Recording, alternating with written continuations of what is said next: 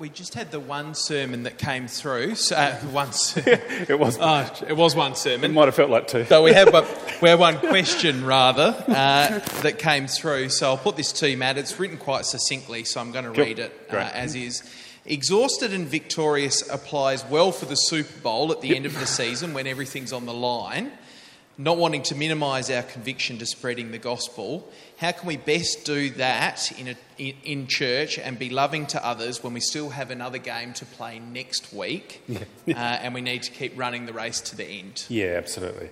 And thank you. That's a very well put question. I think that really strikes at the heart of the matter. It's kind of, in many ways, it's hard to describe. I think, certainly from where I stand, sometimes you can just look at households and think, yeah, I know they get it, that they really do give some of the best of their energy, the best of their creativity, the best of their heart to seeing the gospel go out. Of course, in the knowledge that most of us have full-time jobs or at school or things like that, we have all sorts of other responsibilities around. So, to run with the theme already seen, Chris is a busy bloke. He's an engineer. He has 3 young kids. He likes to get out and play around a golf from time to time and has friends. But there's just not a shadow of a doubt in the world that he's really on about the gospel. And that kind of oozes across because it's, when we caught up, we hadn't seen each other for 2 or 3 months. That was the thing he wanted to talk about, was the people at church who had, come to know Christ, or the new people that came in. It just oozes out of him. And contrasting that sometimes against those who just, with all those same pressures, just let the best of everything get sort of drawn off to the house, the career, kids' sport, all of that kind of stuff. And the gospel stuff kind of gets added on last if you've got anything kind of left at the tank. That's probably painting the contrast maybe a little too strongly, but sometimes you've got to paint it in contrast to kind of see what it is. And I actually think there are lots and lots of people here, by the vast majority of people, who really get the gospel and who love Jesus and want to see the gospel go out. And for some, this will just be a helpful reminder to kind of get back on track again.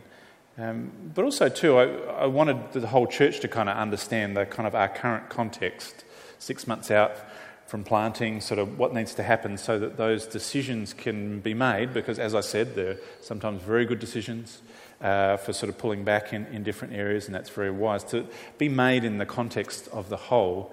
But also, too, as I kind of referred to in passing in the sermon, I don't want to be the person who just gets up and bangs on about sharing the gospel being important or serving in church and things like that. I very much also take, the responsibility to try and find people who have a great heart for the gospel, and not to get them to do all the mission work for us, but to get them to think through how we can be a really supportive church that encourages and prays and provides training and events and picks up the phone and rings people to it.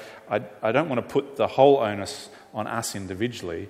I really want us corporately, because part of the issue of what's going on in our crisis in kids is the fact that we've pulled some great people out of different ministries and given them the task of kind of helping grow our evangelistic heart and compassion, which I think is the right thing to do, and I don't want to pull them back from that.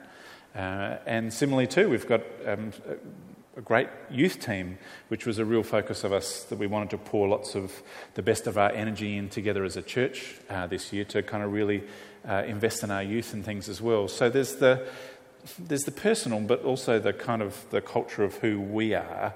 And I just wanted to say today, and hopefully by closing with that story in the end, say, if you're new to us, this is the kind of church that we aspire to be, to keep looking beyond ourselves, to take the gospel out, and amongst all the busyness of life, of careers and just keeping food in the fridge and kids to appointments and things like that, that we really long to give some of the best of our energies to kind of to our Christian community, because Romans sees that as the important kind of non-negotiable bit from which a strong community, the gospel, goes out.